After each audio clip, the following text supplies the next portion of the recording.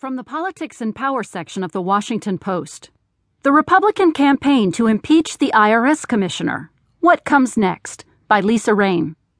3 days after a GOP leader in Congress introduced 4 articles of impeachment against IRS Commissioner John Koskinen, the next move on whether to remove him from his job is now up to the House Judiciary Committee. The committee is now examining House Resolution 494, a spokeswoman said, adding, "We will have more to say."